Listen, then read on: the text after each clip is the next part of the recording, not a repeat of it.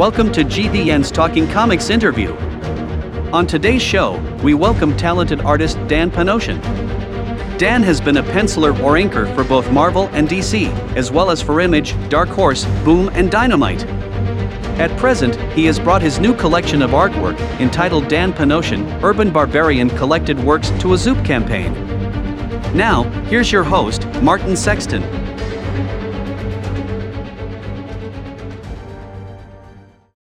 Welcome to another edition of GVN's Talking Comics. I am your host, Martin, and today I have the pleasure of talking to talented artist Dan Panosian.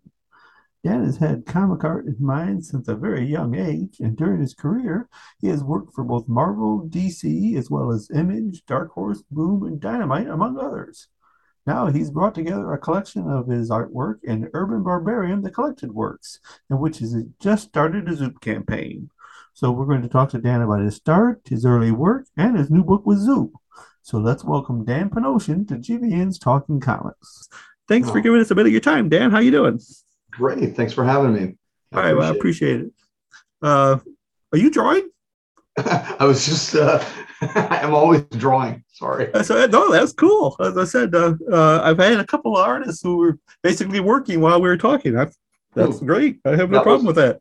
That was just I saw a little sketch I'd started of Wolverine, and I'm like, he's one of my favorite characters. So I was like, what's he doing? I got to draw the claws in there. You can have him without the claws. Oh, that's great. Okay, so before we get started, we just passed up the San Diego Comic-Con, and I understand that you did go on up there. So how did that go, and how was it like getting back with the fans and some of your fellow artists? It was fantastic. I think everybody had a great time. San Diego is always, a lot of people, but the aisles were wide enough in between the booths, and it didn't seem overly crowded, but it didn't seem, slow or anything like that. It seemed like a lot of people, but they have so much going on in San Diego, so many panels and interesting things to see that, you don't have everyone crowding constantly. So it was a lot of fun, and of course, a lot of fun to connect with everybody. I got sent out there by Comixology to promote Canary, which is debuting. It's a project Scott Snyder and I are working on. It's a horror Western, and Comixology just treated us really well, put us up, had some parties that were fun, but fairly civilized. It was a good time. Excellent. I say we're going to talk about Canary here toward the end here, but okay. So let's talk a bit about your background. Which, number one, you said you started putting yourself out there at an early age, around 14, which has all of the respect in the world for me. I wanted to do that so much when I was around that age, but living in South Haven, Michigan, I thought there was no one around for me to send any of my stuff to. But during that time, you said when you're putting yourself out there at 14, did your parents support that ambition at your early age? They thought of it as more of like maybe an experiment. They go, oh, he wants to work doing comic books. I was really into Dungeons and Dragons, and it was kind of out of necessity. Looking back, of course, it'd be nice if your parents paid for everything, and my parents didn't. And if I wanted to buy more Dungeons and Dragons books, I either had to mow lawns or figure out another way to make money. And I did mow lawns, but I had an idea. I was really interested in Dungeons and Dragons, and people have characters, and you love to see those characters come to life. So I came up with a little business. I saved up some money from mowing lawns and put an ad in a magazine at the time called Dragon Magazine. It was a magazine published by the same people that published the Dungeons and Dragons. And so every day I'd come home and I'd do these drawings for people, and it forced me to get better and better and better. And soon enough, I was working for small gaming companies and eventually big gaming companies, illustrating their game modules, which is, I don't even know if they still call it modules anymore. It's just curated gameplay. So it was kind of fun, and doing the instruction booklets, and that led to working on some indie comics companies at the time. It was a company called Americomics, AC Comics, and they were gracious enough to let me work with them. And I think Eternity, Malibu, some other Blackthorn Publishing. I doubt anyone remembers that, but they had BattleTech at the time. So I remember inking BattleTech. Were there a lot of indie companies around at that time? Yeah, tons. it's not much different from today. It's just the printing is a lot better, and there's exceptional ways to promote yourself because of the internet. Okay, so several years later, you went ahead and put yourself out there again at the New York Comic Convention, and your work was noticed by Neil Adams. And talking about some big guns being noticed, and you end up getting work with both Marvel and DC. But with the passing of Neil just recently, what did his support mean to you at that time and now? Oh, I think I was in New York for less than 24 hours. I was 21. I decided I needed to get very serious about comic books or find another line of work. I was taking odd jobs. I was not like how I said I was bartending. I never bartended. I was working at restaurants and as a waiter and during the day doing construction, but also still I had my foot in the door with some comic book companies, but nothing major. So I was like, oh, I guess I'm officially an adult. I gotta do something here. So I went up there, and luckily I met Neil Adams, who was enthusiastic about trying me out on some stuff. And the closest thing I ever came to mentoring, I guess it was I'd spend the mornings with him in the studio, and he'd go over all the work with me and redraw everything that I turned in. So I'd show him the new pages, and he'd show me yesterday's pages and how he fixed them. And it was really an eye opener. And imagine getting art lessons from Neil Adams. It was really, I still hear that voice in my head when I'm drawing, and it was a real, that's a blessing in life. Okay, so you worked as both a penciler and inker on a number of titles, like I said, for Marvel, DC. Do you prefer one discipline over the other? Do you prefer inking or drawing, or do you basically take on those disciplines mainly just because it's important to have steady work at an early time? When I was younger, I was a better inker than I was a penciler, and certainly it came easier to me. So I was always pushing the companies to let me pencil a little bit. That was always the idea. I like to pencil and ink my own work, but they were more like charity jobs as far as I'm sure Marvel and DC was concerned. They were just like, oh, he's been working so hard on all these other books. We'll throw him a pinup or a cover or this backup story here and there. But it was never anything serious until I think I was around 24 or 25 when I got bigger opportunities where Marvel offered me some titles. But I'd already started penciling and inking for Rob Liefeld at Extreme Studios, and did the first arc of Prophet comics for them. I said, well, I've gained a lot of respect for inkers because I mess with it a little bit digitally, and I'm just amazed at the steady hand that, especially for people who are doing it traditionally, because I would get someone's piece of paper and splat. Next thing I know, I've ruined their drawing. I said, I'm amazed. Yeah. Oh, no, I guess, again, starting so young, it really gave me the confidence to do it. And I had this illusion in my head, this idea that if I was inking, and I got the opportunity, guys like Jim Lee at the time, Will Spartaccio, you name it, I was inking the top of the food chain, Mark Silvestri, Dale Keown. And I always thought, Larry Stroman, I always thought like that would lead by osmosis. I would become a better penciler. That's not the case. I probably became a better inker as a result of it.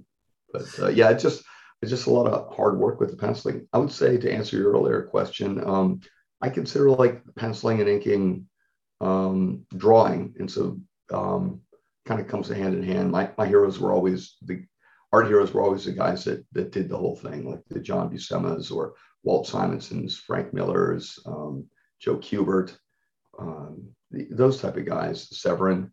They would do all the drawing, and now it's become more popular. Now you see artists handling both chores, but I also like to do the color as well.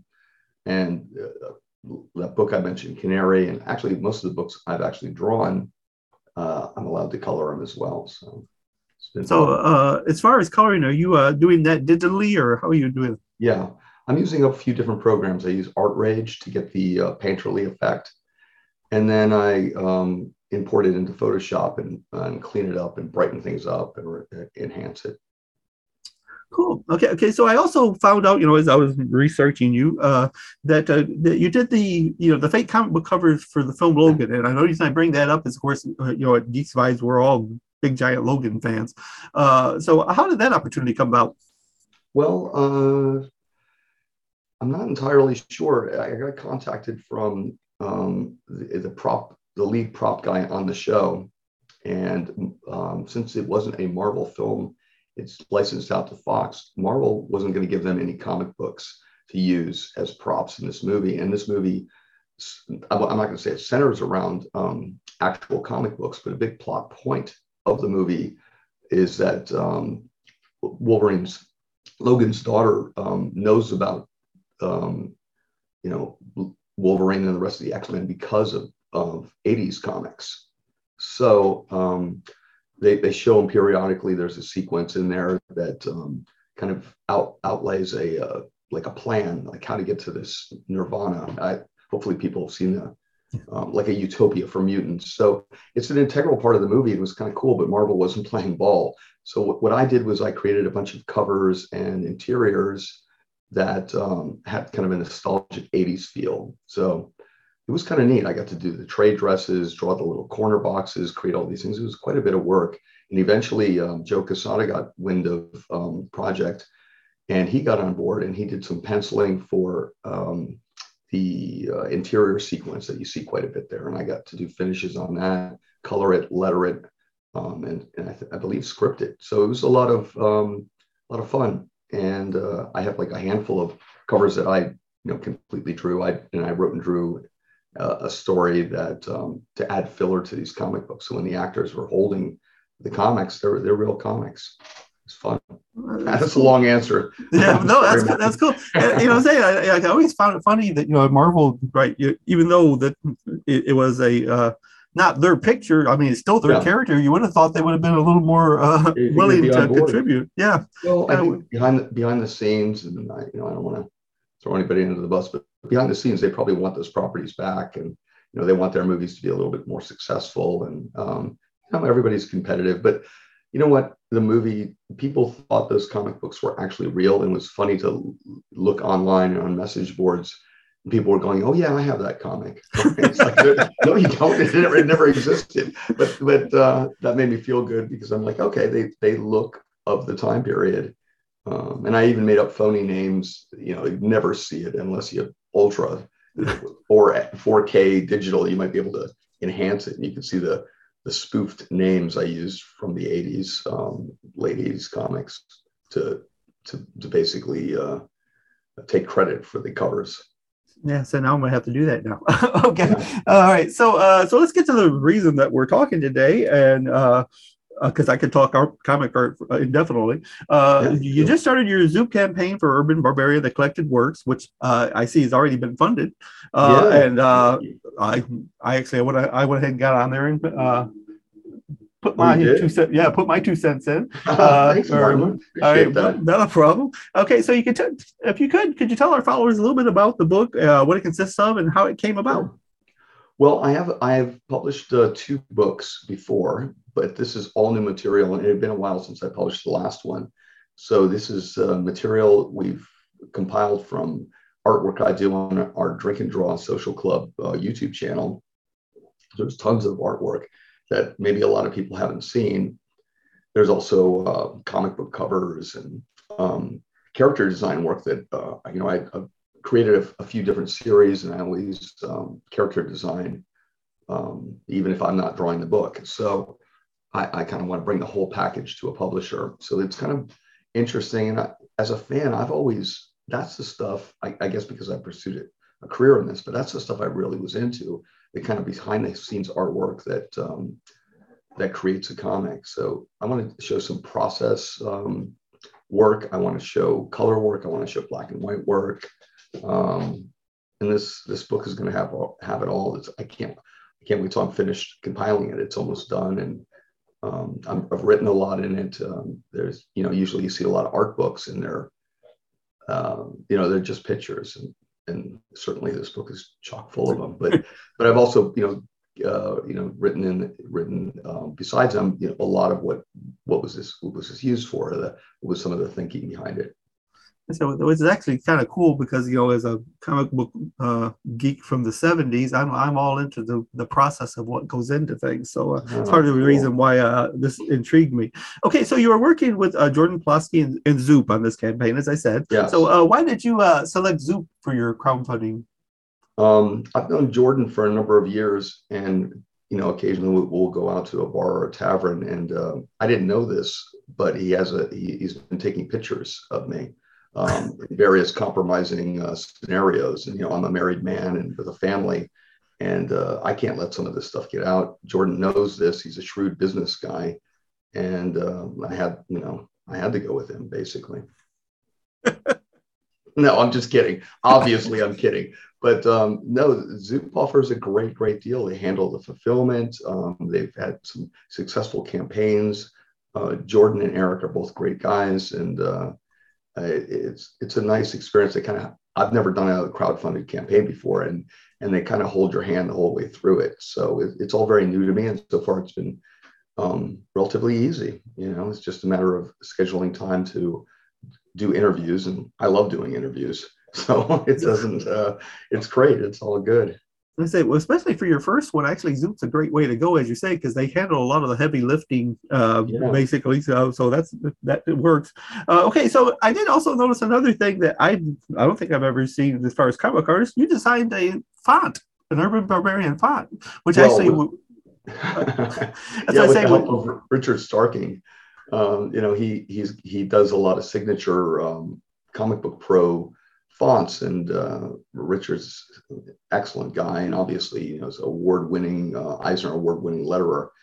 And when he asked me if I was interested, I was like 100%. So a lot of the comic books I draw are I use that. I request the letterers, if Richard's not lettering it, the other letterers will use that font. So it's kind of cool. Not only am I drawing it and coloring it and writing it, it's also the font. So it's awesome.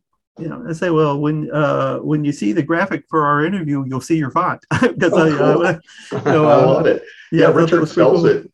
There's two different versions. There's a Dan Panosian. I mean, all of them are named after the artists that do it. But there's also an Urban Barbarian, which is more of a graphic, rough version. I guess you consider a little bit of a special effects comic book style lettering. And I use it myself when I'm doing sound effects in the various books, because I like hand drawn sound effects in comics. I just think they have a interesting and organic feel to them, and they feel more a part of the art, because many times with digital, the two don't necessarily marry well together, at least in my opinion. So when you see it and it's all done on the page, in a perfect world, my pages would be hand lettered, but that's crazy and it's impossible, a little bit indulgent. So the most I can do is I can hand letter some of this stuff on there, but I use the template that Richard created, and maybe I'll exaggerate or I'll stretch it or do something, but it's all based on the work we did together to create that font or those fonts. Excellent. Like I say, you said I had never seen that, so I thought that was pretty cool. Okay, so all right, so okay, I want to thank you again again for your time, Dan. Before I let you go, I wanted to give you an opportunity to promote any new project, because you just mentioned Canary with Scott Snyder. So I want to give you a chance to talk a little bit about that. Oh, thanks. Yes, I'm wrapping up Alice Ever After at Boom Studios, and the book has done very, very well. Thank you, everybody who's picked it up and enjoyed that series. Me and the rest of the team, we had a great time making it. And with the latest issue number 4 is out right now. Next month is the last finale. Maybe you can get some back issues at your comic store. And the one I just launched during San Diego is Canary. And Scott Snyder wrote it and I drew it. I guess you could say we co-created it, but he created the writing, I created the drawing, I guess. And that's out now through Comixology, and you can pick it up free, which is super cool. And you can get it on Kindle as well, or any sort of reading platform. But it's kind of neat that you can pick up free, and then eventually Dark Horse Comics will take that, compile it, and create a graphic novel that'll be due out a few months after they wrap the series up. Excellent. Well, like I said, I appreciate it, and we will be following your Zoop campaign very closely, and also Canary, and hopefully talk to you again in the future real soon. I love it. Thanks for taking the time, Martin. I really appreciate it. All right. Well, so we'll talk to you later. I appreciate it. Thank you for listening to GVN's Talking Comics. Please come back again. Talking Comics is a production of Geek Vibes Nation.